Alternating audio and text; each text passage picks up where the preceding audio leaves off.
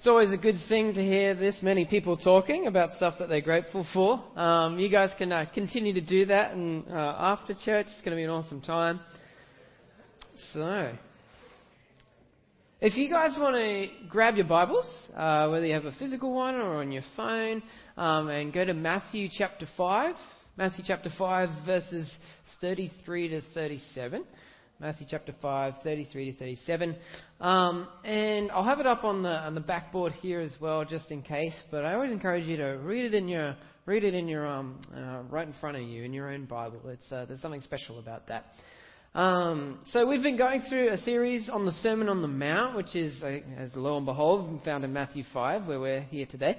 Matthew 5 to 7. And it's kind of as Matthew tells it, it's like the first major sermon. It's the first major thing he says in his ministry after he's baptized, after he's gone through the wilderness and the temptation in the wilderness, 40 days and nights.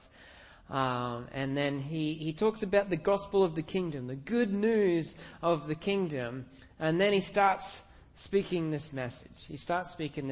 And we've gone through the Beatitudes. We've gone through the fulfillment of the law. And I'm skipping ahead a little bit, and then we'll come back next week to a different part. This part you kind of don't need necessarily in order.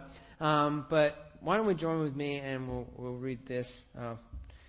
So, it says in verse 33, "Again you have heard that it was said to those of old, 'You shall not swear falsely, but shall perform to the Lord what you have sworn.' But I say to you, do not take an oath at all, either by heaven, for it is the throne of God, or by earth, for it is the footstool, or by Jerusalem, for it is the city of the great King." Excuse me.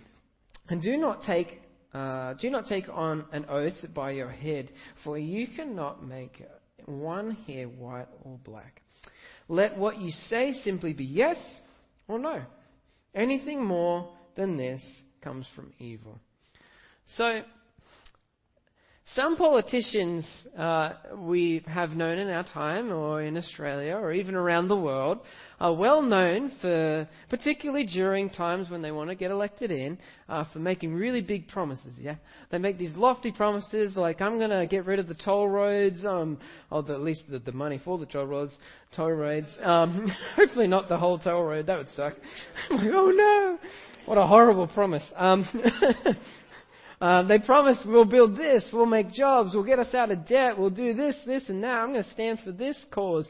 All these different kinds of things. And I'm not going to say that always they're like, nah, they don't do it. But quite often there's a bit of a distaste in Australia, I've noticed, where politicians don't follow through with these promises.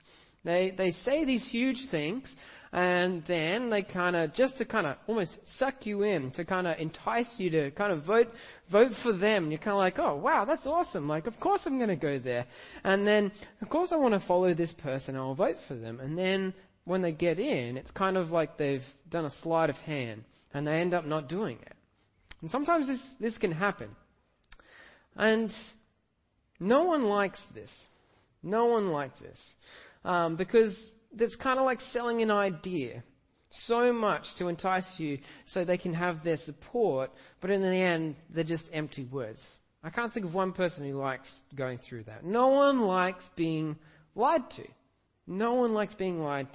We think something is going to be a reality. We kind of go, I can trust this, and then all of a sudden it breaks down. It's not there. It hurts. It's painful. As I'm sure many of us have experienced at some point, at some level in our life, the pain of when someone's lied to us, or when they've promised something, taken an oath, and they've lied. And this is a very similar thing to what this passage is kind of talking about. And Jesus he's addressing kind of these religious leaders of the first century.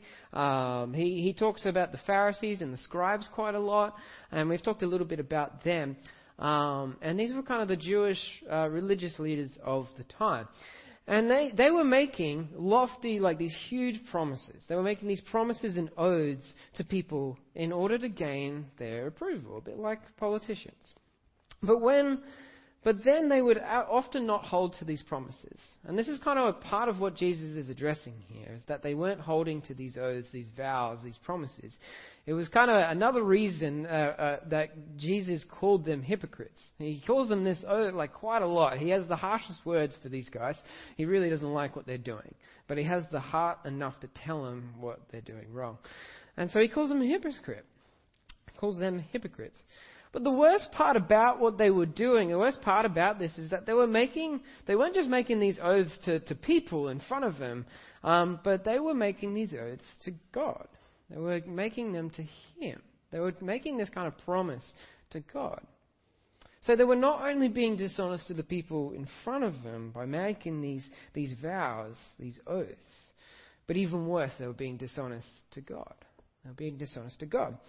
They were lying to Him effectively. They were lying to God. And it doesn't take a genius to see in the Bible that God doesn't like that. It's not great. We shouldn't be doing that. It's kind of 101 in a way. Now essentially what Jesus is doing here is saying that unlike the Pharisees, unlike these leaders, you should not promise or swear any oath because you should just be good to your word, in a way. I don't actually think he's completely against making promises or oaths or different things like that. It does seem that way, but you kind of see it all throughout the Bible that he makes these kind of things. But I think he's attacking this kind of, he's addressing this kind of thing where people make these oaths and then they don't follow through with it. And he's kind of saying, don't do that. Just actually be a person of your word. Just, if you say yes, say yes. Actually follow through with it. If you're going to say no, then say no. Don't do it. That kind of thing. There's a sense in which in a perfect world, which isn't the world that we live in a perfect world, you shouldn't need oaths or vows, yeah? We shouldn't need to make promises. I shouldn't need to make a promise to my friends or my wife or the people in front of me because I should just be a person of my word. I should just be able to say yes, and that means yes. No, that means no.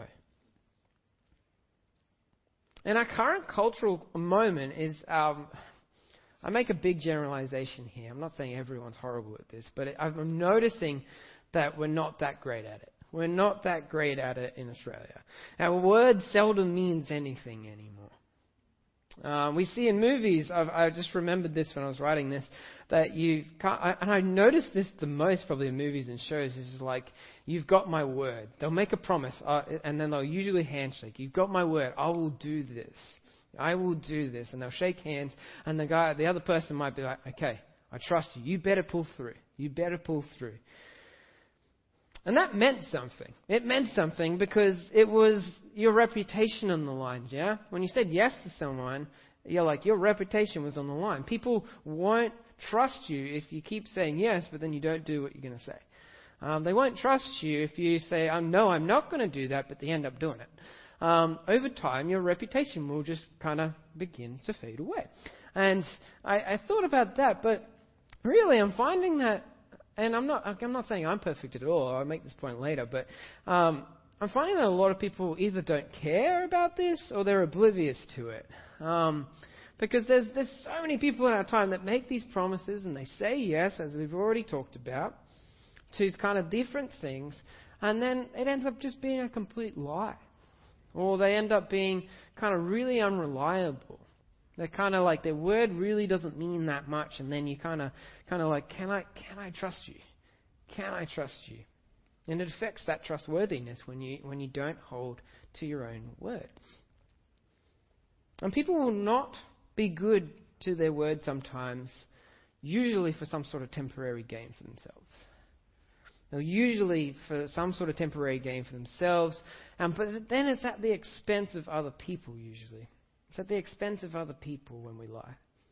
It's devious. It sucks. It's not good.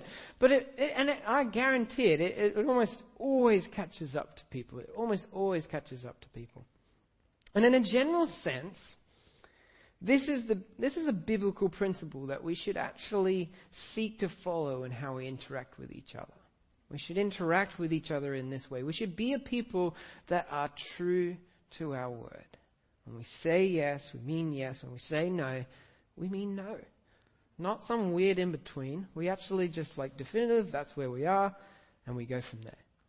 Part of loving each other is being able to do this. It's being able to do this.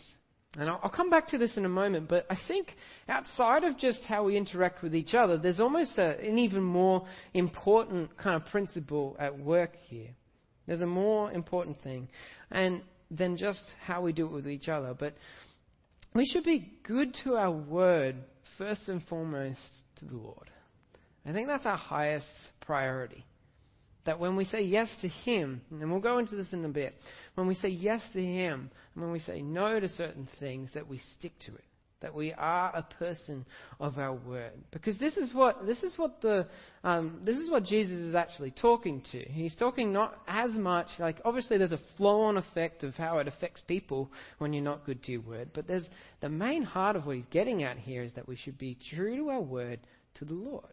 We should be someone that's trustworthy or seeking to be there. We'll never be perfect, but we're seeking to be there. Because it's quite detrimental when we're not. It's detrimental to us, but it's detrimental to other people as well.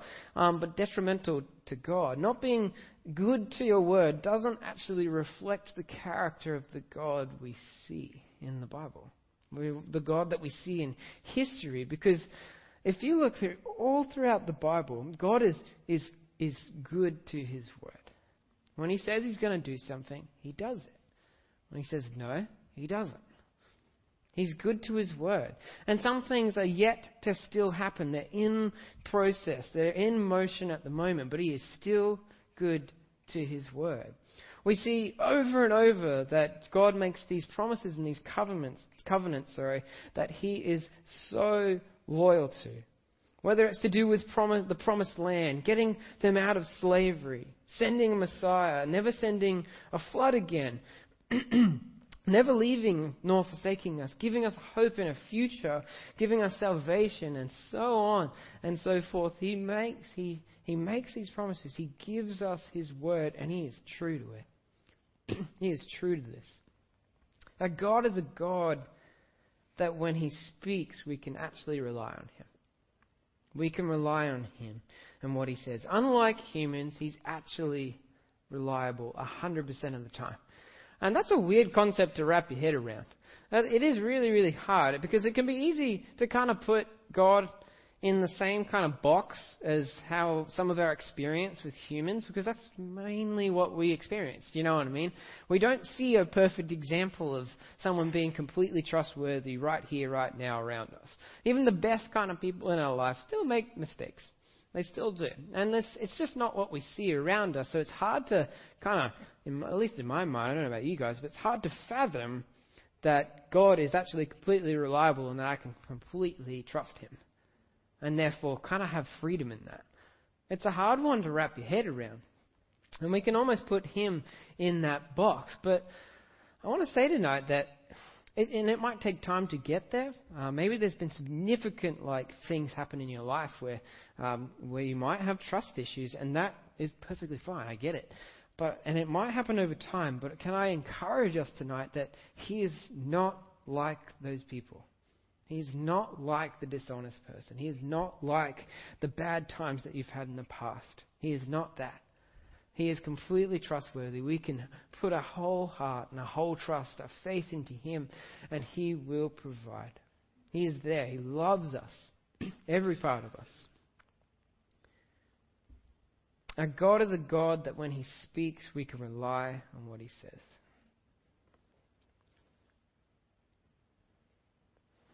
And there's a lot of comfort in this. There's a huge amount of comfort in this, I find. The more I remember it, the more comforted I am. It's when I forget this that it gets pretty tricky. But it's comforting. But this is even more the reason why we need to be a people that our yes means yes and our no means no, because we serve a God and we love a God that actually is good to His word. And we want to reflect that in how we live our lives and what we say and how we act, the thoughts that we have. We want to be a people that do that because we serve a God that does that, and we want people to see Him. We want Him to work in people's lives, to set them free, to find that love. And when we don't do this, I'm not saying we need to be perfect, but when we mess up and we're careless with what we say, then we're not actually reflecting God well. We're not. I'm not. And we're not glorifying Him before others in a way that we should. And this affects our relationship with others. And that's how I mean. Like, it should actually affect you. How you're actually good to your word with God affects how you're good to your word with people on the ground, on earth, I mean. It actually affects it. It has this flow-on effect. And so it's kind of like a flow. We need to be good with our word with God, and that'll flow into how we're good to our word with others. We want to show people the God that we serve. We don't want people to think that we're not trustworthy. That where they go, those Christians, man, that Jesus follower, they've made so many mistakes, and I can't trust their word. And even in that case, if that's the case, we need to work hard to kind of go, I'm sorry. And we may never, ever win someone back, but we need to apologize. But there's another important aspect here of the fact that we shouldn't want to lie to God in the first place. I don't think we should want to lie to Him in the first place. He's this almighty, creator God who loves us, who's there for our good. He's there for our good, and He wants us to see us thrive. He's done so much for us. He's given us salvation when we didn't deserve it. He's given us new life when we definitely didn't deserve it. He's given us so much, and He just desires this relationship with us so much. So why would I, for instance, this is a different kind of analogy, but why on earth would I want to lie to my wife? Do you know what I mean? I have a loving relationship with her. And it's not like just this random kind of thing from a distance that I'm half investing in. It's like I don't want to lie to her because it's going to hurt her. It's not going to do well. And you don't want to do this with your friends because you don't want to hurt them as well. You want to honor them. You want it to go well. But in an even huger way, we don't want to do this with God because we love Him. Because He gives us everything we need. So summing up so far, I've got a little bit more. We should be a people of our word because we serve a God that is good to His word. We should be a people that are good to our word because we serve a God that is good to His word. Secondly, but more importantly, we want to be good to our word to Him because it glorifies Him when we do, and it defames Him when we don't. It reflects Him well when we're good to our word. And thirdly, we should want to be a people that is good to our word to each other because this also reflects God and doesn't add to the chaos that we see around us, the deception, the pain, the struggle that so many people go through because they're not good to their word, because they lie. So, with that said, my question for us tonight, and I'll basically be spending the rest of the message on this, my question tonight is, what are some of the oaths? What are the vows? What are the promises? Probably the better word that we use a lot. What are some of the promises where we've said yes and no to God that we've made but we don't take serious? What are some of the yeses and the no's that we've said to God in history that we haven't taken serious enough? Because I think we need to ask this question, because it's easy to look at the religious leaders in the first century and kind of go, oh yeah, they suck, they're bad, I'm not like that. But often we can be like that. We're not kind of excluded. I talk really bad about them, but often we can be just as bad in many, many ways. So we need to be asking these questions. We need to allow God and people, close people around us to help search our heart about, hang on, you said yes to this, but you haven't been following through with that. Your life has said no, in a way. What's happening in this gap here, and how can we get there? So that's my question for tonight. Because I think a huge one, and I'm just gonna throw some out there. This was kind of some of the stuff that I was thinking about myself and about some other people. And I think a huge one is salvation. We've said yes to salvation. We've said yes to taking up our cross and following Him. We've said yes to denying ourselves and following him. We've said yes to these things, to salvation.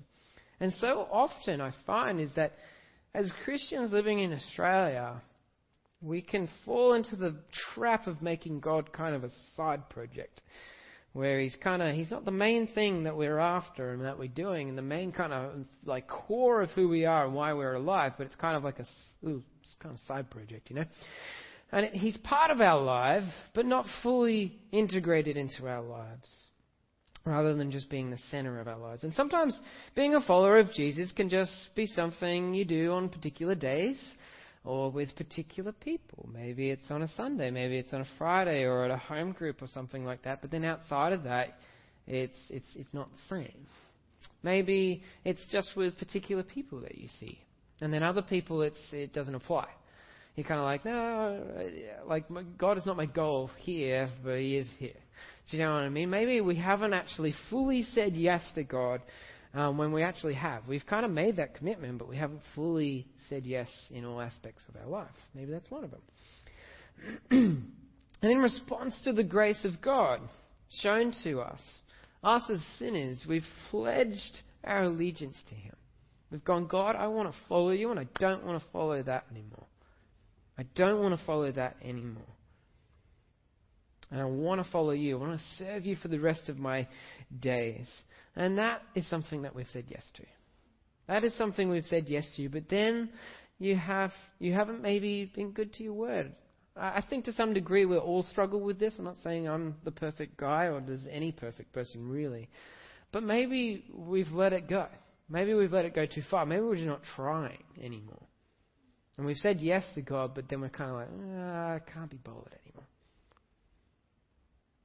And I've said this before, but it can actually be really easy to do this when life is actually pretty good and comfortable. We live in a pretty good time, where we were just literally talking about that, kind of things we're thankful for. We live in an awesome time where we are comfortable. Life is pretty good. We have very little in reality to actually whinge about, and that's been convicting for me recently. And you kind of within that kind of framework, you can get the feeling that you can do a pretty good job of living your life without God. You're kind of like, I don't need to really say yes to him because I'm fairly self-sufficient. I have a reasonable life, which is okay, and I can be self-sufficient. And when there is a feeling of this self-sufficiency, then there's a seemingly less of a need to actually say yes to God, to have God in our lives. But truly the call, and I think this is quite deceiving in our time, because the call for every follower of Jesus is to follow him without everything. It's whether we're comfortable or whether we're stressed, whether we're really happy or whether we're feeling really anxious, whether we're feeling all these different things, the different ends of the spectrum, whether we have nothing or whether we have everything, the same rule applies. The gospel doesn't just apply to people that are feeling extreme need. It applies to those like us who have a lot. And we have been blessed. It applies almost more to us than it does, because it can be easier when you have nothing to go, God, I just need you. But when we have so much, then it's almost harder. You kind of don't even realize you're doing it. That's my kind of feeling about it. But our call is to follow him with everything that we are, no matter where we're at. Another one is love the Lord your God with all your heart, soul, mind, and strength. With all of you, every aspect of who you are. Not just your physical person, not just your mind, but everything. Everything. And that's what we've said yes to. That's what we've said yes to. Discipleship to Jesus isn't meant to be part-time.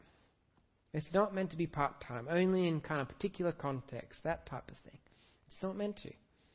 The call to lay down our lives and take up our cross and follow him is a full-time way of life. It's a full-time way of life. And we've said yes to that. We've said yes to that. We're meant to imitate Jesus in how he laid down his life for us. And Jesus, and part, again, we want to do that because we've seen him do that. And that's kind of what he said. He's like, if you want to follow me, you pretty much have to do the exact kind of same thing that I'm doing. I laid down my life. You didn't see Jesus kind of half lay down his life or like half die and he's like, just kidding, bye. It just didn't happen that way. So the call for us is exactly the same. We don't necessarily literally need to die on a cross. I'm not saying that. But we need to, in theoretically, it's just like we go from a point where we were living just for ourselves and we go, God, I want to live for you now. I'm laying down what I want, whether that's a good or a bad thing, the good and bad parts of me, but I want to submit my will, what I want to do, to you, and I want to love you and I want to love others. We've said yes to that. We've said yes to that. We need to follow Paul's words in 1 Corinthians 10 verse 31, a very popular passage. So whether you eat or drink or whatever you do all to the glory of God. Do everything to the glory of God, no matter what it is. We've said yes to that.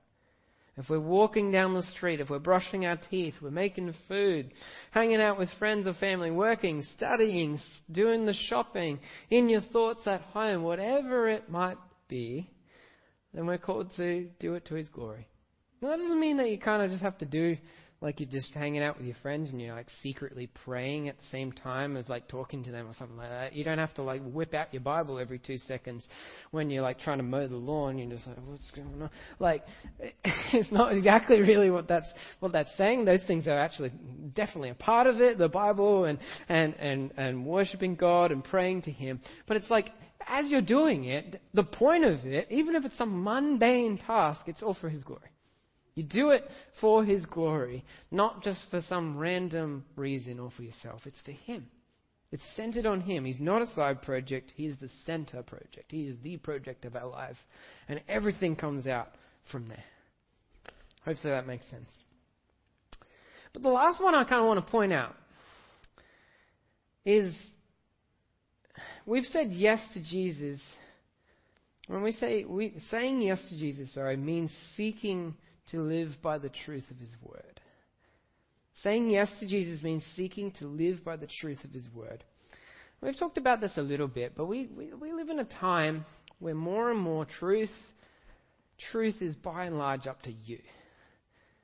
It's up to you, particularly when it comes to morals, about what is kind of like right and wrong. For many, truth is whatever you kind of want it to be. It's up to your kind of subjective opinion of what is right and what is wrong. And what this creates is less and less common ground that we can work from. It creates less and less common ground that we share on how we can do life, about what is true in life, because everybody has different ideas of what is definitely true in life. And of course you're going to have a certain amount of diversity, but when you're encouraging a whole generation to do it, there's going to be a huge diversity. It's going to be absolutely massive, and it'll be chaotic, and there won't be anywhere near as much common ground that we can work with when it comes to what is true. It's kind of, we live by these different things. I've said this before, but like to each your own. Live your truth.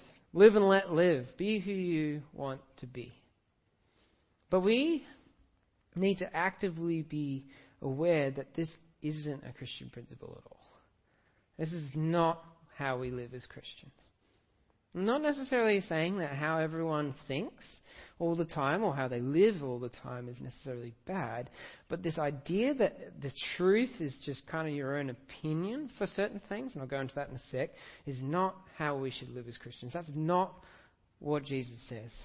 When we say yes to Jesus, we say yes to His word and actually following it. We say yes to the word, His words, the word of God. We say yes to that and following it. It isn't like we go, hey Jesus, I'm following you, but I'm just gonna kind of do this. I think this is good. I think this is bad. Blah, blah, blah, blah, blah. And I'm not going to even consult what you say and how you've thought and how you've desired for me to live and conduct myself, for instance, or how you've said that I should live in following you and how I interact with others. All these different kinds of things. It's not how it works. For a lot of things in life, we don't live as if there's no truth, which is another kind of point. We don't live as if there's no truth because for Christians, the Word of God gives us this truth. It gives us this truth for a very big amount of people. For so many things, we don't have to wander around kind of aimlessly trying to kind of find what is actually true. We don't need to. We have heaps of it in the Word of God. We have it in God's Word and in life and in the teachings, life and teachings of Jesus. We have it. It's right there.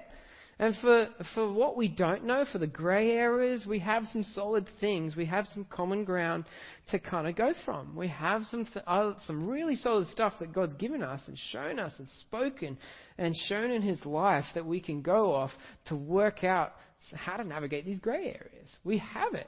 We don't live as if we don't have it because it's there. We're creatures of the Word. Creatures of the Word. Truth for the follower of Jesus is not relative. It's not. Truth isn't up to us and our preferences for a lot of things. It isn't. Truth, it's like Jesus says, He is the truth. He says, I am the way, the truth, and the life. He says He Himself is the truth that we need to look to. We don't need to, He's not saying something else is the truth. He's saying He is where truth is found. In God. We might think that following whatever we want is up to us and that we can make our own decisions and that we can find what is good for us. And we might accidentally run into it. I see that happen all the time. I'm not saying we will always fall into the bad thing if we don't follow Jesus. We all experience good things in life. But God knows how to navigate it. He almost knows the maze, I guess you could say. Not all ideas are equal and beneficial for the Christian. We need to follow the Word of God. That is what we've said yes to. We've said that. We need this in our church more than ever. In the Big C church, like worldwide church. And I've been saying this to Andrew, Pastor Andrew, and a bunch of other people, close friends, for a while now, that the church in Australia, and particularly in the West, the Western world, is becoming less and less united merely by the fact that we're letting this kind of idea of relative truth in. That we can actually decide all these different things for ourselves, independent of the Word of God. Kind of letting this attitude of to each their own come in. And it's toxic. It can be chaotic. Absolutely chaotic.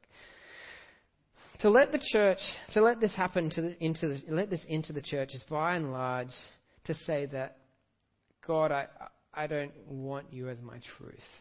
I don't want to look to you. I don't actually believe you when you said that you're the truth. That's what we're doing.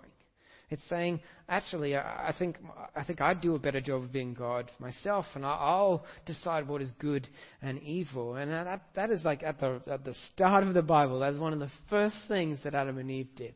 They took it upon themselves to almost be God and decide what is good and evil.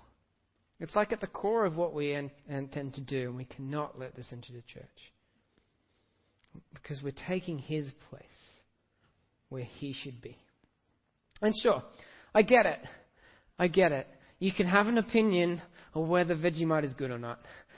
I'm not saying that. It is amazing, and that's absolute truth. No.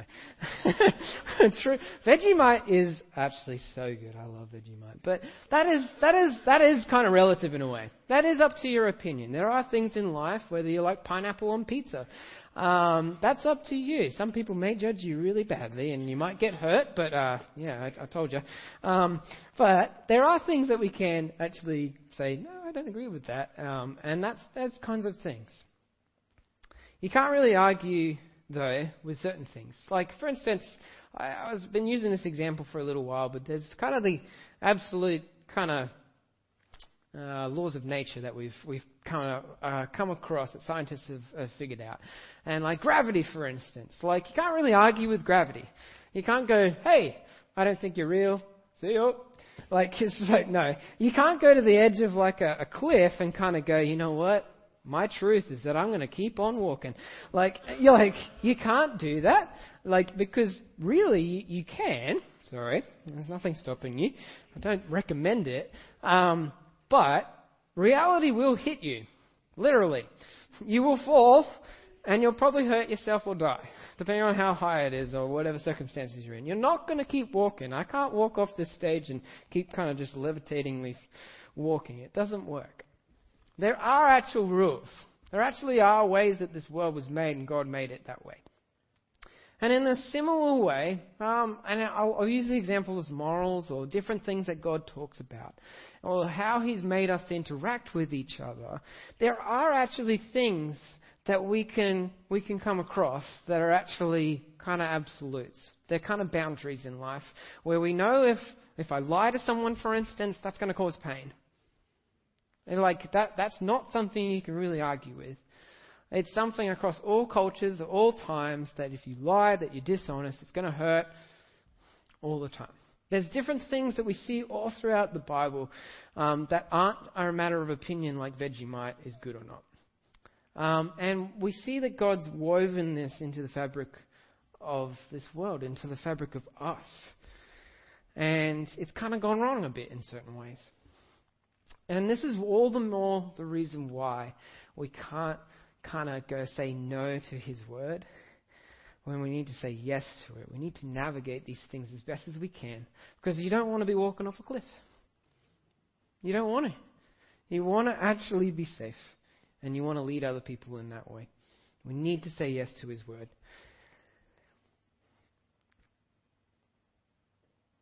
So, summarise, I'm going to invite the worship team to come up now. I have a few points here. This isn't a 3-point sermon, it's almost a 5-point. But we should be a people of our word because we serve a God that is good to His word. That was my first point. We should be a people that are good to our word because we serve a God who is good to His word. But more importantly, we want to be good to our word to Him because it glorifies Him when we do, and it defames Him when we don't. We want to be a people that take seriously the yes we've given Him in following Him in all these various different ways. We don't want to be half-hearted about this. I'm not saying it's an overnight thing, you have to be perfect. That's not even what Jesus says. It's that we are striving for it with everything we are. We're striving for it. We say yes to Him. We want to be a people who say yes to the truth of His word, was my last point. We want to be a people that say yes to His truth. Say no to following what we might think is true ourselves. We want to be a people of the word, of our word to each other. We don't want to be a people, as people who look into the church, that they see a bunch of dishonest people. We need to be a people that reflect our God who's good to His word, that we're good to our word to each other. So I encourage you tonight, as we're continuing in these couple of songs, and I encourage you, if God's doing something here tonight, keep praying. Come find me. Come find a good friend around you to pray, to talk. And you might want to do some business with God tonight, where you kind of go, God, actually, I kind of have made you like a side project. I've said yes to all these things, but my life doesn't seem to be reflecting that. Whatever it might be, I just encourage you to spend some time with God tonight. And do that in community. Let me pray. Lord, I thank you. I thank you for this word. I thank you for these words that you spoke, and how much truth there is in this. I pray that, Lord, you'd help us to be good to our word. Lord, that when we said yes to you, that we will follow through, that you'll give us everything we need, the strength, the people around us, everything we need to continue to say yes to you. And say no to the things we need to say no to. Lord, I pray that when we mess up, Lord, I pray that you would just help us to come straight back to you and just keep pushing forward. Have people around us to encourage us to do that. And Lord, that you just love us anyway. Even when we mess up, that you love us, that you're there, and that we can run straight back into your arms. Amen.